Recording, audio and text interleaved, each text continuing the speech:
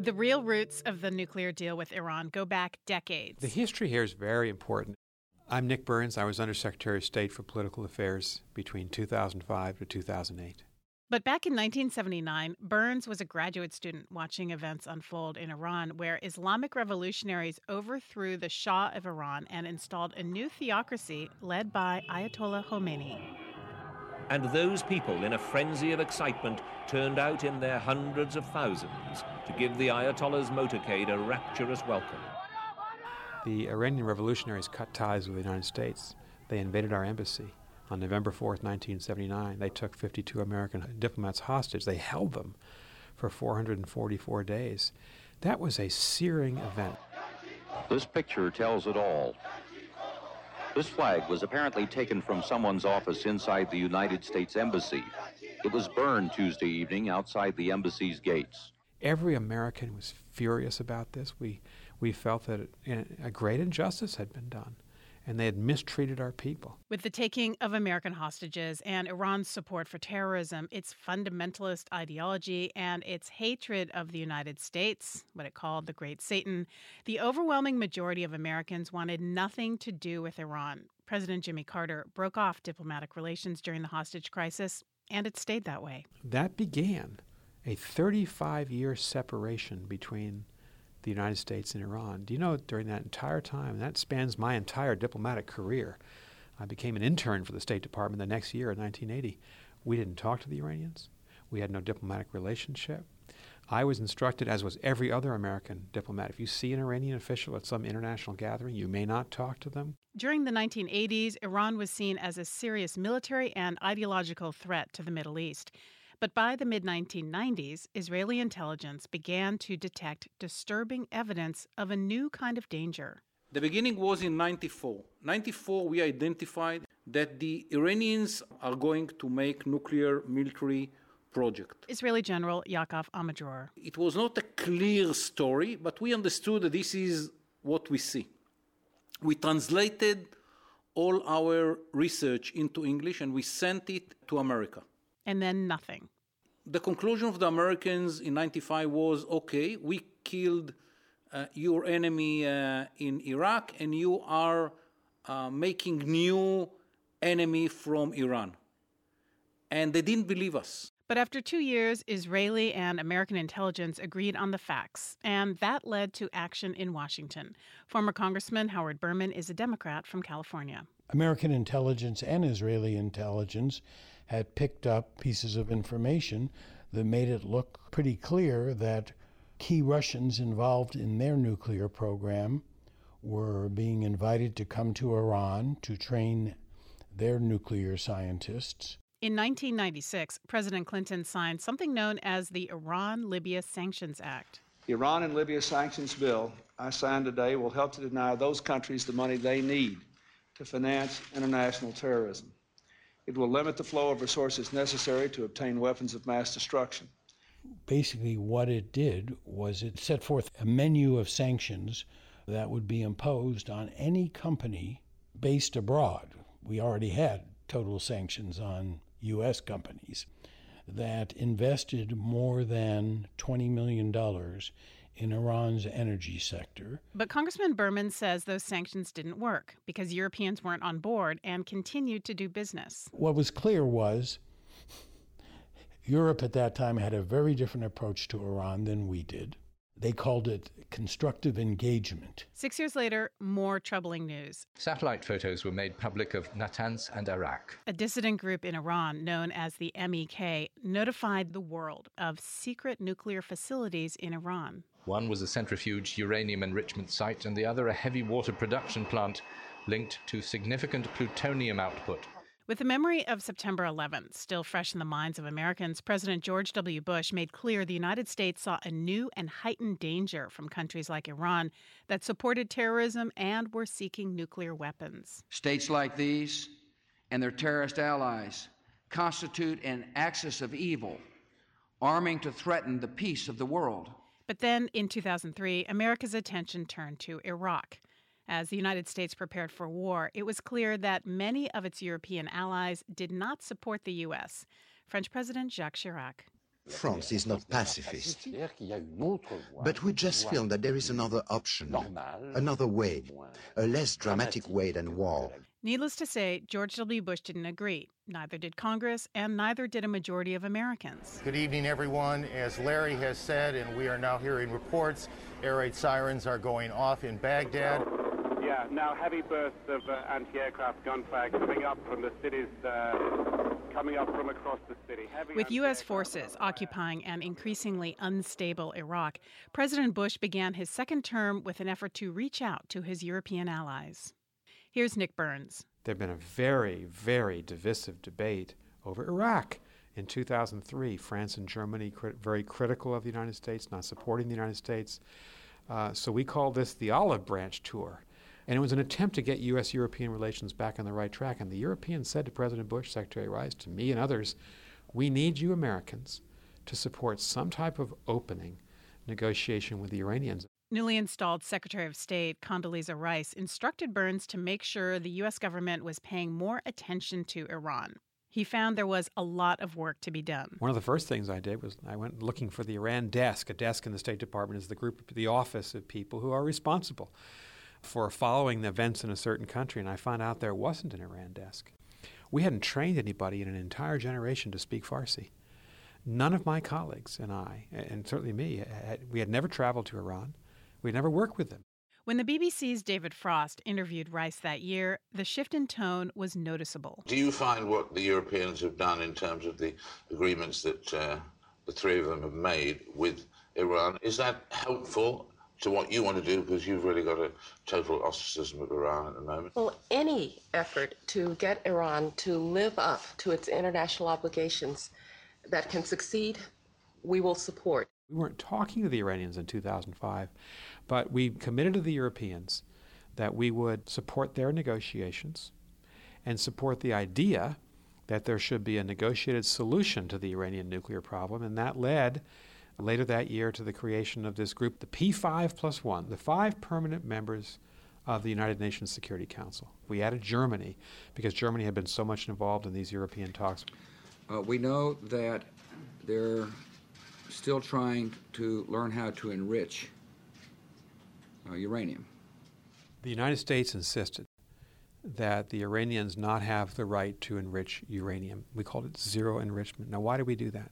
Because there was no trust. We know that enriching uranium is an important step in a country whose desire was to develop a weapon. So they had a history here, and their history was of building secret nuclear facilities, not telling the world the truth about them. And then when these facilities were divulged by the United States and Europe, they would then fess up. The P5+1 formally offered to negotiate with Iran for the first time. Iran said no. They offered again. Iran again said no. Then we said, well, we said this publicly. If you're going to continue to advance what we think is a nuclear weapons program, and you're not willing to talk about it or negotiate it or compromise in any way, we're going to sanction you. Keep in mind that Iran has been subject to sanctions for 3 decades since the '79 revolution. Juan Zarate was a senior official looking at terrorist financing and financial crimes for the Treasury Department. Post 9/11, what we began to realize was there was perhaps a way to use Iran's dependencies on the global financial and commercial system against them. And in particular, to begin to look at the banks, to look at Iranian banks and how that helped and facilitated what the regime was doing across the board. From 2006 through 2008, the U.S. and its allies passed 3 United Nations resolutions sanctioning Iran. Secretary of State Condoleezza Rice. I am quite satisfied and quite certain that the resolution that will be adopted will be one that both says to Iran, you cannot defy the international community, and imposes penalties on Iran for that defiance. And it's important to note that as Treasury officials were sending out representatives around the world to speak not just with government officials, but also CEOs of banks, compliance officers for companies, and popping in and out of capitals, the Iranians would follow those teams to try to deal with the damage of what the Treasury Department was doing to isolate Iran's economy. So much so that the Iranian leadership called it the most significant attack on the regime since the founding of the regime in the revolution of '79. For a career diplomat like Nick Burns, sanctions were a powerful tool, but they were always a means to further diplomacy. The sanctions were designed to do one thing: twist the arm of the Iranian government so they would eventually come to the negotiating table. And I reflect now. We passed the first sanctions resolution against them in the United Nations in 2006. It took 7 years for the Iranians to finally say yes. Well, we've been talking all morning about those new reports that Israeli airstrike last month, yes, may have targeted a nuclear facility in Syria. The state of Israel didn't believe it had the luxury of time when it came to nuclear-armed neighbors. They bombed Iraq's nuclear program in 1981 and secretly bombed Syria's nuclear reactor in 2007. Early in 2008, the Israelis asked the United States to send military equipment to prepare for a possible bombing of Iran's nuclear weapons facilities. President Bush met Vice President Cheney and his foreign policy team, including Jim Jeffrey, who was then the Deputy National Security Advisor. In the private dining room next to the Oval Office, they hashed out their response. There was a real interest in not getting involved in any more conflicts. We were trying to succeed in Iraq and succeed in Afghanistan. There was a real interest in not having a new administration come in that would reverse all of the progress. With Iran, we were moving ever more towards supporting a negotiated solution. There was not unanimity in the room. Vice President Cheney pushed for the use of force by Israel or the United States, though he was in the minority. There was a general feeling among most of the people in the room that we should continue on that trail, and neither ourselves nor with the Israelis do anything militarily. And while we did give the Israelis some equipment, there was concern about not giving them an inadvertent green light. The majority of people present, and ultimately the president, opted for a non-military and cautious approach. While President Bush opted for multilateral negotiations with Iran, Jeffrey says that Bush's approach was different than President Obama's. The Bush administration did not see Iran as a game changer in the Middle East. The Obama administration does. As president, Barack Obama would elevate the possibility of engagement with Iran to a higher level of priority. It is my great personal honor to present the 44th President of these United States, Barack Obama. During his inaugural address, President Obama outlined a new way forward for engagement with countries like Iran. To those who cling to power through corruption and deceit and the silencing of dissent, know that you are on the wrong side of history, but that we will extend a hand if you are willing to unclench your fist. In March 2009, Obama sent the Iranian people a videotaped message for their national holiday of Nowruz. My administration is now committed to diplomacy that addresses the full range of issues before us and to pursuing constructive ties among the United States, Iran, and the international community.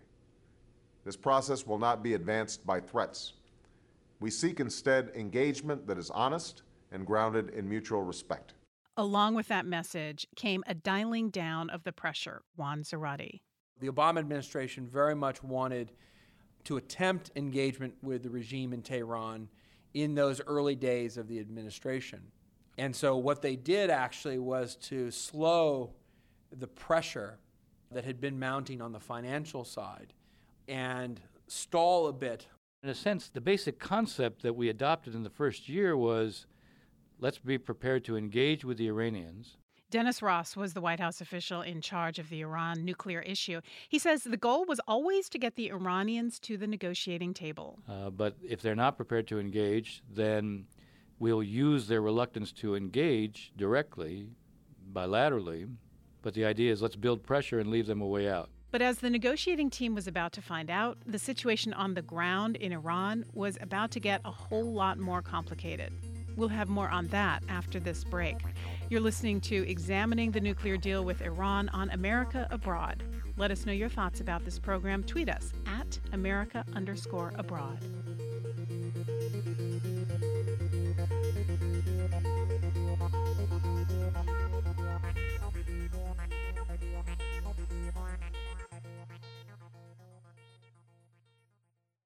I'm Madeline Brand, and you're listening to Examining the Nuclear Deal with Iran. The year was 2009, and that June, hardline traditionalist Mahmoud Ahmadinejad won a second term as president in an election viewed by many around the world as fraudulent, sparking widespread protests, which became known as the Green Movement. There was a brutal government crackdown. The Obama administration was widely criticized for its tepid initial response. Many in Congress were eager to send a more powerful message.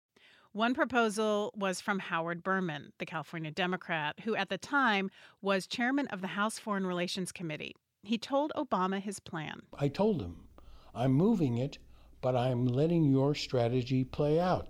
I'm not going to rush it to passage. And pressure was mounting from abroad as well.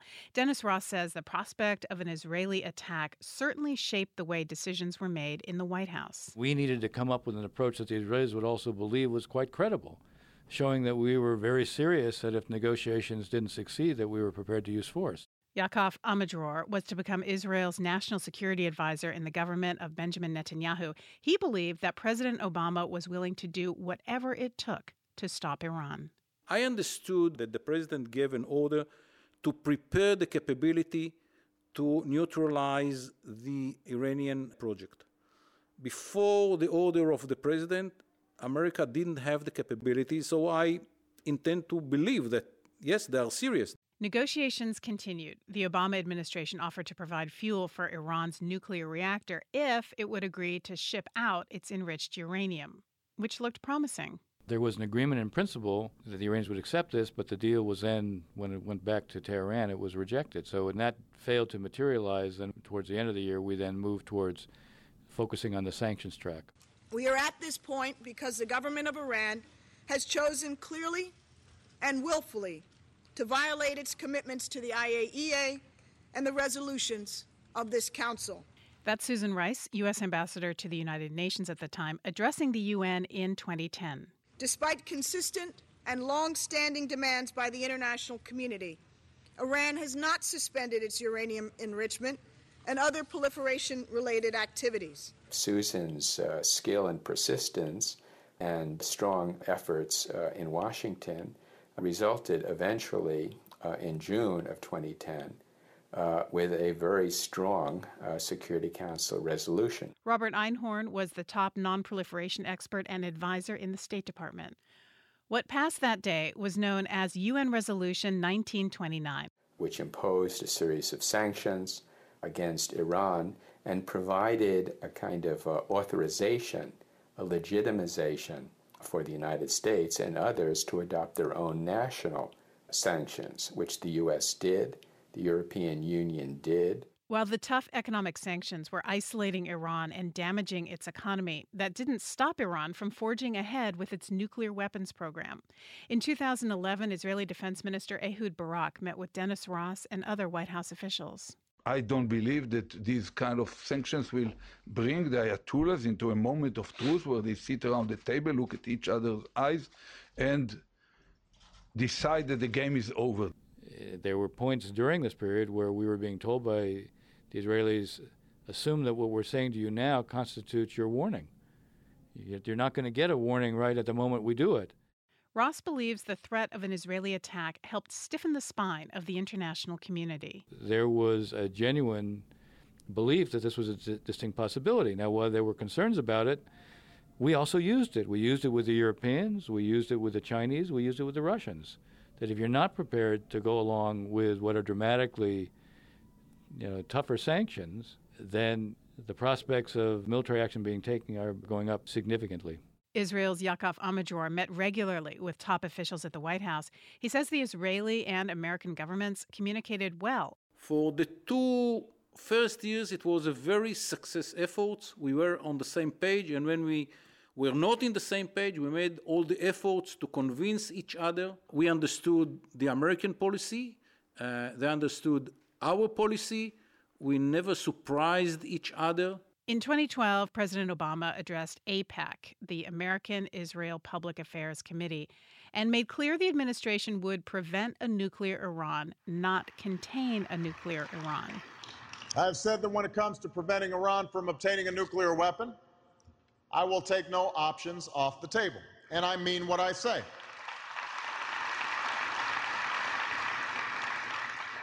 That includes all elements of American power. Then, at the United Nations, Israeli Prime Minister Benjamin Netanyahu underlined the Iranian nuclear threat to the world. Standing before the UN General Assembly, he held up a cartoon bomb and drew a red line across the top, making sure nobody missed his point. Here's a diagram. This is a bomb. This is a fuse. He said to the United Nations, time was running out. By next spring, at most by next summer, at current enrichment rates, they will have finished the medium enrichment and move on to the final stage. At the time, the White House and Israel were in constant communication, and economic leverage against Iran was high. Robert Einhorn. With the imposition of the oil sanctions, this was what really tipped the balance. The oil sanctions resulted in over 50-55% drop in Iranian oil export revenues. This was devastating, that ultimately gave rise to the election of Hassan Rouhani as president in June 2013. Around this time, President Obama made a fateful decision to go for secret talks with Iran without Israel or Europe in the loop. Bill Burns was Deputy Secretary of State and a lead negotiator with Iran. President Obama, I believe, rightly made the judgment that this was another moment at which we needed to test Iranian seriousness as a potential investment if we needed to try to step up leverage even further. The Omanis had played a very helpful role in the release of the 3 hikers who had been detained quite unfairly in Iran for a long period of time. We are so happy we are free and so relieved we are free. Our deepest gratitude goes towards His Majesty Sultan Qaboos of Oman for obtaining our release. And so it demonstrated their capacity to quietly help accomplish objectives. They had offered to facilitate such a dialogue, and so we decided to take them up on that. And certainly it became clear relatively early on that an interim deal between us was possible. The Israeli government was livid when it learned of the secret talks. Here's Yaakov Amidror. We understood from our intelligence sources that the Americans are having a parallel track, a secret one they didn't inform us about. Robert Einhorn, former American negotiator. And that was a source of some very hard feelings later in the fall before the interim agreement was concluded. Look, if your best friends that you are cooperating with him, whatever is needed, and at the end is cheating you without telling you that he is in secret negotiations with your common enemy, I mean, what can you expect? And they understood that they cannot bring the victim to negotiate about his execution day. And this is why they didn't tell us. But the souring wasn't just about feeling excluded. It was what the Americans were putting on the table. The clear preference all along was zero enrichment. That was the clear policy of the Bush administration, and that started out as the policy of the Obama administration. But it was recognized early in the Obama administration that, as Iran was building up its enrichment program, adding centrifuges, at some point it became very clear that if there was to be an agreement, it was not going to prohibit all enrichment. And they understood that Israel will not be ready to take part in any negotiations which are leading to legitimizing the Iranian military project and just focusing on postponing this capability instead of dismantling it. That was the beginning of the rift between Israel and America. The Iranians had learned their way around the nuclear fuel cycle. And the reality was that you couldn't wish away, dismantle away, bomb away that basic know-how. Diplomat Bill Burns explains the change in policy this way. While you couldn't mobilize an international consensus around the notion of zero enrichment by the time of President Obama's second term, What you could do is mobilize a strong international consensus within the P5+1 and beyond it around a very limited, sharply constrained program over a long duration with very tough verification measures. And so it's that framework which animated the Obama administration's approach to the issue. It was a very pragmatic calculation. And one that led to the final agreement. Today, after 2 years of negotiations, the United States, together with our international partners, has achieved something that decades of animosity has not. A comprehensive long-term deal with Iran that will prevent it from obtaining a nuclear weapon. Behind all the details about issues such as inspections, number of centrifuges, and the pace of lifting sanctions, the question of whether the administration gave away too much is at the heart of the intense debate in the United States over the nuclear deal. Dennis Ross believes the administration made a tough judgment call and agreed to what it thought was the best deal it could get at the time. You couldn't produce the agreement that we might have had in mind, at least I think this is the conclusion the administration drew, but it could still constrain the uranium program for long enough, and with the scope of transparency, that would give you a high enough confidence that you really were getting the Iranians off this track. No question that the Iranians were in a position that the agreement was needed by Iran more than it was needed by America. All the cards were in the hands of the Americans, but one. The card of self-confidence. Former Israeli National Security Advisor Yaakov Amidjor believes the U.S. squandered its strong leverage and negotiated badly. If you don't demand it, you don't get it. So look what happened here. In a situation in which all the best cards were in the hands of the Americans, that they came to negotiation with the notion that it's not realistic to ask what is needed to be asked. So no question that at the end of the day, if you come to the table with this understanding, your chance to get a good agreement is almost none. Obama is doing all of this as part of a transformational goal to flip Iran. Jim Jeffrey worked for both the Bush and Obama administrations. He believes President Obama made significant concessions on the nuclear deal because the president has a larger goal, and that is empowering the moderates in Iran. They believe that this is going to instigate a process where the cool kids are going to win in Iran, and that we will have a partner, or at least a potential partner, for resolving Middle East problems like ISIS.